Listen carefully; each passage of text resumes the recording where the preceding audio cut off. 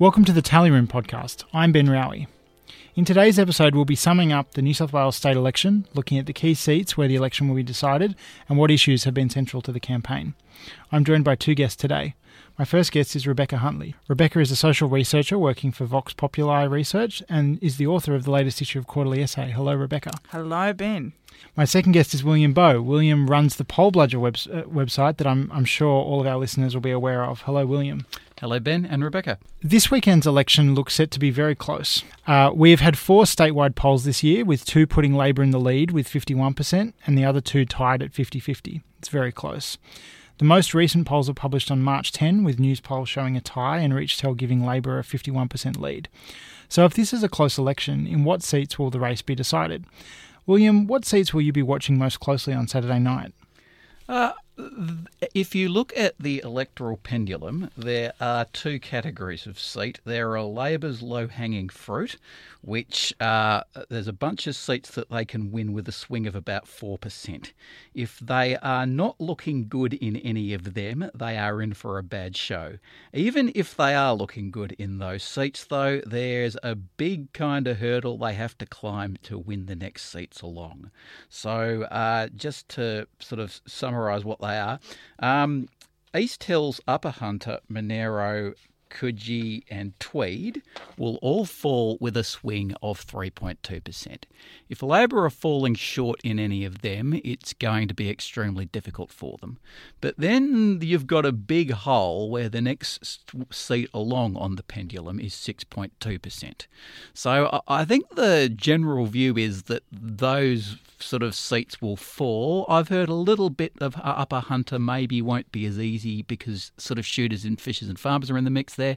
So there's going to be a lot going on in this. Everything I'm saying here sort of assumes a uniform swing, but that's not how it's going to be. But however, to actually win the election and get a majority, we need to be seeing fairly hefty swings to Labor in Sydney, Coogee and Penrith, and beyond that there are seats that Labor are hoping to pick up in the regions. Goulburn and Bega, there is a sense that this government is Sydney-centric. This whole business about the stadium development is playing very badly for the coalition outside of Sydney, and there are seats on the northern coast which are National Party seats, which have seemingly secure margins, but if there's a really big tidal wave going on in the regions, then they'll be falling too. So I wish I could have given you a more pithy answer than that, but this is going to be a very uneven election. There's going to be swings going all over the place, and realistically, there's quite a lot of seats you need to have a look at, and it's going to be an eventful and somewhat confusing night. One of the things that's very interesting is you have these very different dynamics in different kinds of seats. So we're seeing today, we had polls in Penrith that I believe had the Liberals up by 1, which is a relatively modest swing compared to what we're seeing in other places, whereas Goulburn is 50-50, and that's, it's a slightly safer seat for the Liberal Party than Penrith, but those are 2 very different races where it does seem like there's a few of these seats that were held by the coalition all the way through the last government, but the Liberals are having more trouble, like you said, Goulburn, Bega, Upper Hunter, places like that. So it does seem like a particularly complicated election, but then we also have that element of those Western New South Wales seats, which don't appear anywhere on the pendulum really. They're way up the end, but have come into play. Rebecca, does anything jump out at you about those kind of places? Yeah, oh wow. Look, I can honestly say in 15 years, this is the only election I don't have a feel for. And for a while, I thought that was because I hadn't been doing a whole lot of qualitative research in New South Wales. But talking to some of the people, particularly inside the parties, their code for it's going to be an uneven swing and it's going to be a very kind of weird election is they kind of say we're fighting it seat by seat. But I think what that shows is a picture that's very strange. Like, it's going to be a really interesting night. So the reason I don't have a strong feel is that most of the time at an election, you get a real sense of the government being on the nose and people really wanting to chuck the government out, and a sense that we really want the new guys to come in. And there's just not this mood. There's not a mood for change, but there's also not a mood that they like the government. So there's a real stalemate. I think that's why you're getting those statewide polls showing 50-50. So really where the action is at seat level. And we all know in this room that the kinds of polling that we get at seat level is often robo-polling and often really difficult. I always say robo-polling is unpredictably unpredictable. I'd love your view about this. So, but the other thing I think that's really key is that you've got shooters and fishers, but you've also got, I think you're just going to have at least a couple of really odd, out there, independent, strange anomalies, really, in terms of what might happen with seats that I don't think we can really predict. I'm also watching what's going to happen with the Green vote. I think that I can't necessarily see Labor winning in Newtown or Balmain, but I'll be fascinated to see what might happen, whether there's any swing or not in those seats. There's still people in the party that think that Balmain's in play. I don't know, but there's also people in the Labor Party who say that they don't think that they might pick up any city seats, and that all of the action is really going to be in regional and rural New South Wales, that's where the election will be decided. I've definitely heard that as well about the city element, but there is a number of seats in Sydney that are clearly in play, and that the Liberals are worried about. They're worried about Penrith, they're worried about Heathcote, and then you do, like you said about the independents, we've got Indies in Dubbo and Wallandilly and Cabramatta even, although that doesn't really go with the flow of what's happening elsewhere. But one of the big dynamics has to be that we have all of these minor parties that are in play, and it's not just that they're getting 5 or 10% of the vote everywhere in their preferences, but a very uneven distribution of minor parties. And it does seem like it's a relatively unusual election by Australian standards in terms of how much of an impact those minor parties are having. Also, the fact you've got optional preferential voting in New South Wales means that the minor party situation can be particularly consequential. I mentioned before, that Upper Hunter ought to be a gimme for Labor, but I don't know how this fits my narrative. But shooters, fishers, and farmers are going to take a certain section of that vote. And they're not preferencing Labor in that seat. Well, there you go. I guess they're not. I guess that's the thinking. That seat, even though it is one of those 2-3% seats that ought to be, a walkover for Labor in any election at which they're going to be competitive, that might be a bump in the road for them. So, I think the main feeling, the most of the discussion in relation to minor parties, is that you have got those deep interior seats like Barwon and Murray, where the Nationals are, under pressure from shooters, fishers, and farmers. Shooters and fishers and farmers have become a bit of a wild card in relation to the Christchurch atrocity. The Liberal Party are attempting to use that against Labor in trying to tar them with having done a dirty deal with shooters, fishers, and farmers. I don't know that that's going to seem intuitively obvious a line for voters to pick up on, but they've had John Howard out there propagating the line for whatever that's worth. I don't know if that's going to perhaps lose them votes out in those potentially winnable seats. It's very difficult to get a finger on the pulse of these things because, you can develop a sense of what's going on in Sydney. We can sort of say that, it does seem that Labor aren't on course for a massive swing in Sydney. If they're going to win this election, it's going to be by bringing home seats that they don't normally win out in the regions. But, we've got these boutique little contests out in the country where you probably really do need your finger on the local pulse to know how they're going to play out. What's going on in Balranald or somewhere out there, I haven't a notion, and I don't think we'll know until Saturday night. With the whole issue around gun control and John Howard, who was very articulate on this today, I mean, instinctually, without having done any research, I don't like to normally comment on this, but I think that my sense is the only thing that's going to happen is that those people in progressive inner city seats who hold those seats in the Labor side might get a few questions from, very high, people who are really saying, well, apparently you've done this deal with shooter and fishers, what does that mean? And there might be some questions, but I just don't feel that there's enough of a force behind. And a lot of those seats the Liberal parties aren't targeting. So if you look at something like the seat of Strathfield, I think Jodie McKay holds that by about 3.5%. But we know that the Liberals aren't necessarily putting a lot of resources into targeting her. She's reasonably successful. Now she might get some questions around that from some of her more progressive constituents, but is it the kind of thing that's going to make them vote for the Liberal Party given all the other issues that are on track for them? That might be. I mean, the other thing that's fascinating to me is, and you're seeing it in some of the issues polls and you're also seeing it coming back from some of the candidates, is that we're seeing climate change and issues around climate change come up in a state electoral issue, which is a relatively new thing. I mean, most times voters associate issues around climate change with the federal government, and so I just kind of feel that isn't necessarily going to be the kind of thing that's going to work, either to help Liberals keep their seats or to get the seats off the Labor Party that they're wanting to get. We're recording this on Monday night, and the how to votes were released today. So for the first time at this election, it's been the case in New South Wales for a while that registered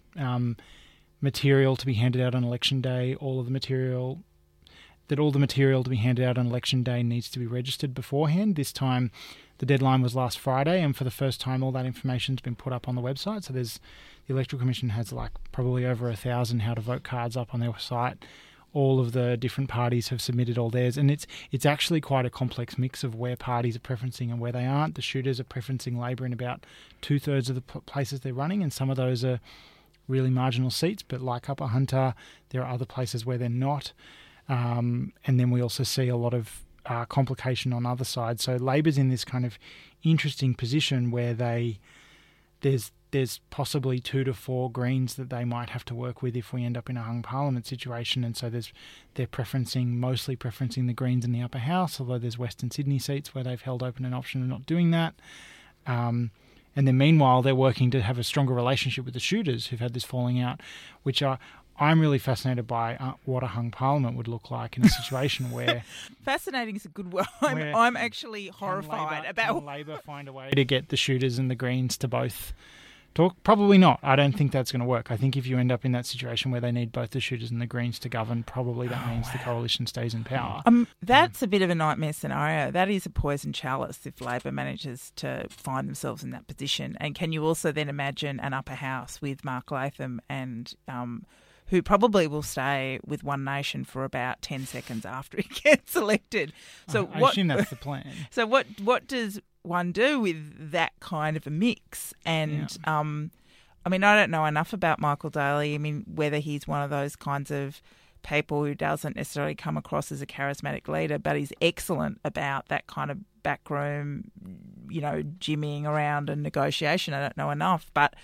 that kind of scenario is one of those situations where people say, well, the voters voted for this, but the outcome is not what people want. The outcome is not pandemonium. The outcome is not a Labor Party sitting in between Greens and shooters and fishers with One Nation holding the balance of power in the upper house. I mean, that's not an outcome that people are crying out for, but it may be one that the electoral math delivers for us on Saturday. Well, a hung parliament refers to a spectrum of possibilities. It can be a relatively stable situation where one side or the other only needs an independent to get over the line. Yeah. Throwing it out there, though, what if Labor plus the Greens doesn't quite get a majority? They need the support of shooters and fishers to get there as well. Then what is the Greens' attitude? Are the Greens going to support a Labor government that's reliant upon shooters, fishers and farmers? Or would they, God forbid, prefer to keep the coalition in office? They would probably be hoping that people like Greg Piper and Alex Greenwich are also they're a bit more flexible probably in terms of what they would do than the Greens, but they sit somewhere in the middle in terms of where they stand. And then Joe McGurr probably is a little bit closer to the Conservative end, but also probably has some compatibility with the Greens. I don't think the Greens would be in a position to immediately vote down such a government, because I think the New South Wales Greens are pretty particularly committed to not supporting a Liberal government. which means I think they could end up in a situation where they're forced to vote confidence in a Labor government, and then sort of Labor has to negotiate with them on everything. But I also know that Labor doesn't like that kind of situation. No. They don't want to be in a situation where it's unstable and, well, except there was a lot of, I mean, I don't know if either of you read Sean Crow's book about Whitlam's children, which focused a lot on the Gillard years, but a lot of senior Labor people in that book who were interviewed said, we probably should have just gone in and told the Greens, you can either vote for us or not, and we should have just lived with dealing with them on one issue at a time. So maybe Labor would take that stance that we can do a deal with one side and then the Greens won't have any other options. But I'm interested, Ben, because I don't know enough about it, but it seems that, obviously there's been some issues with the New South Wales Greens. When we talk about the Greens' position on this, do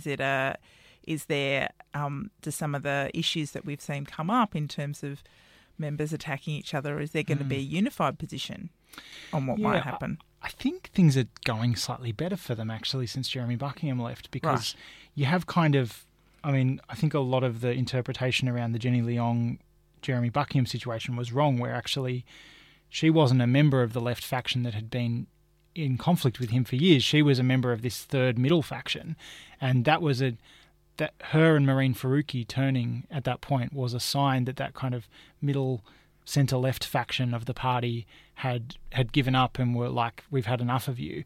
And I think between the centre-left and the left, I think they can get to a position, and I think actually the right has been a bit weakened, but it does also mean they're a party where the grassroots members are very strong, and it makes it very difficult for them to say, we need you to swallow this deal. And so I think actually because of that, you could end up in a situation where they say, we can't find a way to get a deal where we've agreed on a whole bunch of policy with Labor. All we can get through is confidence and supply, and we'll have to work the rest out later. And so if that's the case, does that mean that on any one issue that they might have to work with Labor, they have to go back to the membership, or the membership would have a strong, let's say, say on what the Labor Party would do in that case? Possibly more than now. But the Greens have to negotiate on policy in the upper house, but there would be a greater sense of drama, I think, if you're in a situation where the government is constantly at risk of losing votes on the lower house as well. Maybe they'll end up in a situation where they can choose between the Shooters and the Greens, which gives them a lot of power, more than they would otherwise have. But it'll be a really interesting one. I mean, this will be a real...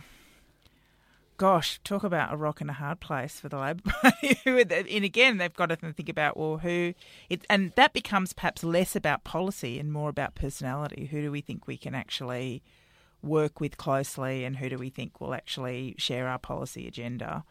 Who's prepared to horse trade easily because they want it to be seamless. They won't want to have to put in too much effort. That will be a fascinating choice.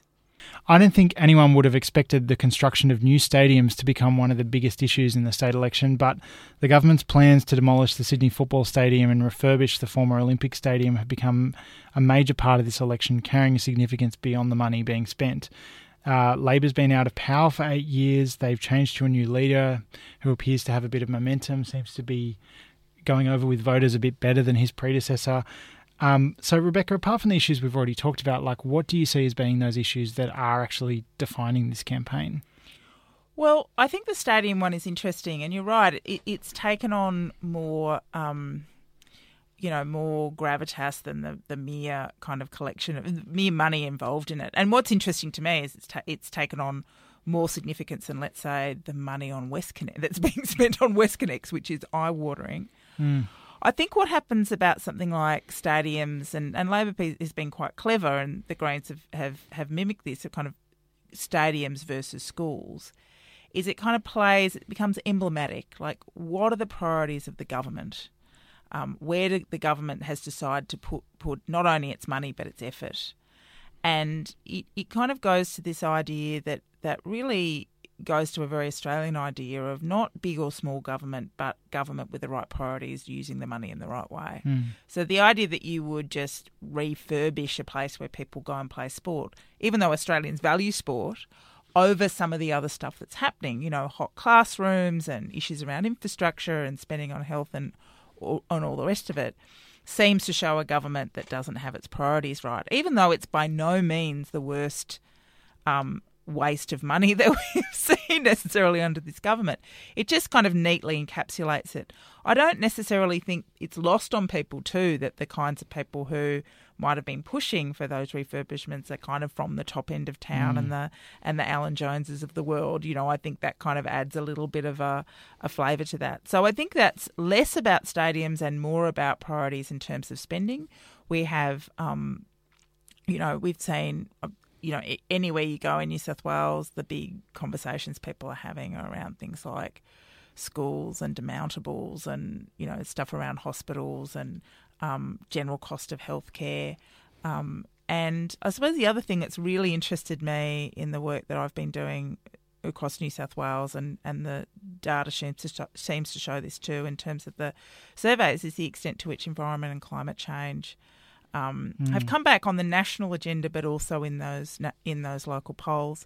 I always think it's that combination of drought, weather and kind of extreme weather events, and often what people see as political recalcitrance, which they all kind of inertia, and they really blame the Liberal Party for inertia on that. That kind of is pushing that issue up for people, and it's wrong to completely characterise that as an inner city lefty issue. If you go to rural and regional Australia, it may not always be about couched in terms of climate change, but in terms of necessarily about things like emission targets or anything. But they know the climate is changing. They've got real concerns around drought, and just land management, water management, all the rest of it. Those environmental concerns are significant for people wherever you go in New South Wales. Yeah, I mean, from my non-Sydney person's perspective, I think that within the political class in New South Wales, there is an exaggerated sense of the power that the right-wing media have in Sydney. Yeah, it's true. And this has prompted a number of unforced errors by the Berejiklian government, of which the stadiums issue is the most spectacular. Yeah. And this was probably a failing of the Labor government as well. I think that this has really fed into the Sydney centricity of the government and that perspective that they have. And if they do lose office at this election, I think that history will judge Gladys Berejiklian very harshly as a political tactician, and that there will be a sense that she lost an eminently winnable election by being a little bit too easily spooked and lacking a bit of fortitude in standing up to certain people within the Sydney media. Well, one of the things that the government certainly lacked fortitude on, it was less of Berejiklian and more of Mike Baird, but I guess it was kind of when she came to power that they changed on it. But the greyhound racing and the council amalgamations were both really big issues around 2016 when we had the Orange by-election and the Nationals lost a seat to the Shooters, and there was this kind of moment where all of a sudden the bush seemed like a very difficult place for the government, and they changed the National Party leader as if that would have ever been the reason why anyone votes the way they vote. Well, anybody would know who the National Party leader is. Exactly. Yeah, exactly. But, I mean, the other thing I find really interesting is this government's actually spending a lot of money and building a lot of stuff. Yeah. That, some people, plenty of people wouldn't like that a lot of that money has come from the electricity privatisation, which was very controversial. But, they are building WestConnex, but they're also building new train lines, and they're building the light rail and all those kind of things. But the light rail, for example, has really become this symbol of government incompetence, even though I'm not sure it's necessarily been it's had some hiccups, but it's sort of become the shutdown of George Street seems to have become something that's been a bit of an albatross around their necks. Yeah, I mean, it's interesting kind of, this idea of this is an eminently winnable election, as you said. I mean, orthodoxy would say that, New South Wales in terms of the economic numbers is pretty good. I mean, it's certainly been in a worse state before, relatively good in terms of employment. There's always that sense that government is doing something, like it's actually, doing something, even though that might create traffic problems in the short term. It's building things, and and in fact, its last budget did have quite a few measures around education and spending on health. So it's trying to tick all those boxes that would normally see it secure government again, especially when you've got an opposition leader, regardless of which opposition leader you're talking about, who isn't necessarily very well known or people are clamouring for them to come to power. So it is interesting that they haven't been able to leverage that into a better political position. I kind of compare it to the work I was doing in Victoria at the beginning of last year around something like the rail crossings. Right? So this was something that the Premier had committed to when he was about to get elected. It's causing and has been causing enormous traffic problems. But people, for whatever reason, Victorians kept mentioning it as one of the reasons why they wanted to have him re-elected, because they felt that even though this was more expensive than it was supposed to be and causing a lot of traffic problems, they could see over the hill that it was a really good thing to do. And the Liberal Party thought it was working for them as an issue, right? Yeah. They were constantly talking about it. It's fascinating to compare this election to the Victorian election in a lot of ways. The Labor Party, after the election, I learned that the Labor Party was being extravagantly thanked by voters for its infrastructure program. I never heard a word about that before the election. All I heard was Skyrail, the disaster. The Labor were in terrible trouble in all of these crucial sandbelt electorates because of niggling little problems with the infrastructure programs. Labor got 10% swings in every single one of those seats. They have never won those seats more emphatically in history. And the media was focused on, as I say, niggling problems with infrastructure programs. You always have them. They always go over budget. There's always things that go wrong. But then, with the benefit of hindsight, the perspective on that absolutely changed radically after the election. To continue with comparing this election to the Victorian election, what happened in Victoria was that the Liberal Party got destroyed in Melbourne. The picture outside Melbourne was patchy. There were a few bad swings, but quite a few places, like the seat of Ripon, I can't remember if they held it or not. Yeah. There was no swing there. And they held up pretty well outside, the coalition held up pretty well outside Melbourne. We seem to be having the complete and mirror image of that. It's true, isn't it? In that we've got a coalition government doing a lot of infrastructure things in the city and holding up relatively well in the city. In Victoria, it was a Labor government getting the same thing happening to them, and I don't know exactly what was going on in terms of happening, the difference being outside. I can't immediately think, I'm sure it'll occur to me in a few seconds, why it would be that the coalition are, heading for a shellacking in the regions in New South Wales. People in the regions in Victoria weren't saying, why are you wasting all this money on level crossings? Can't they wait 10 seconds for to get across a railway line? Why are you neglecting our concerns? And is it, what was really clear to me is when we were doing this, qualitative research in marginal seats and in regional Victoria and outer, the Sandbelt seats. And this kind of idea that I felt, again, often voters, because they can't be across every issue, right? There are the issues that affect them or the issues that they're particularly concerned about. So often they seize on an issue that seems to say something about the nature of leadership of that human being, right? And so they were saying about Daniels, he said he was going to do it. He's doing it. It's difficult. It's time-consuming. But we know that after it, things are going to be better. So we're kind of giving him... So even though there was a bit of stuff about, African gangs, a little bit, but very much prompted by the media, it was a secondary thing. He said he was going to do it. He's doing it. We can see things will be a bit better. And there was a bit of stuff about TAFE and all the rest of it. And they quite liked him. They didn't like the, lobster with the mobster guy. That was the only thing I could say about the opposition guy. My mind is actually blanking about his name. Yeah, his name is Matthew Guy. That's it. And that was enough to secure what can only be described as just an extraordinary result, And so that's how the qualitative research. It was in February. I'm like, he's got it in the bag. I would never have said.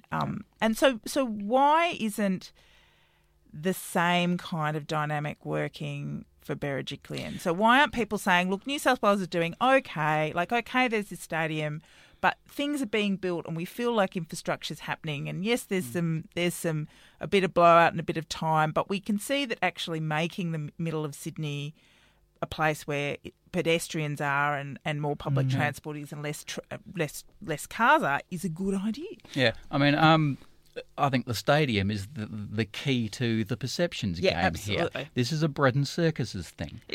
And it's a lot like when Jeff Kennett lost unexpectedly in 1999 because he was perceived as being all about the South Bank Casino and the Grand Prix.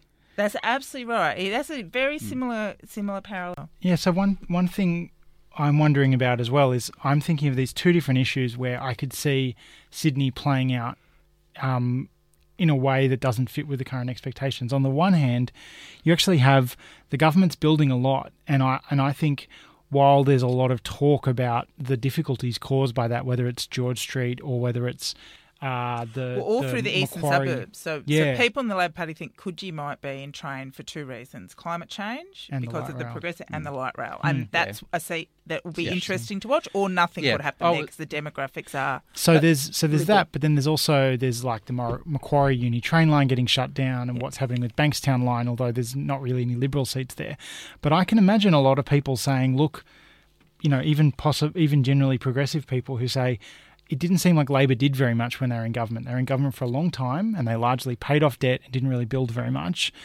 And, I mean, every time I see an op-ed by Bob Carr talking about the Sydney light rail, and I feel like he's the worst possible messenger on that.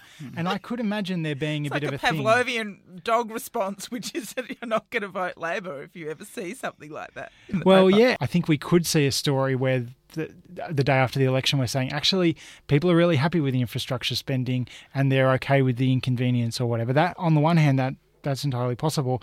On the other hand, I do think the big thing with the infrastructure is it's come along with development. And development is, I think, the big issue we haven't talked about yet, that everywhere, all over Sydney, there's a lot of development happening. And Labor is talking about each area needing its fair share, but actually, it is actually distributed all over Sydney. It's just this city is growing very fast. Yeah. And for a long time, the big theme of New South Wales politics was that the infrastructure wasn't keeping up with the development.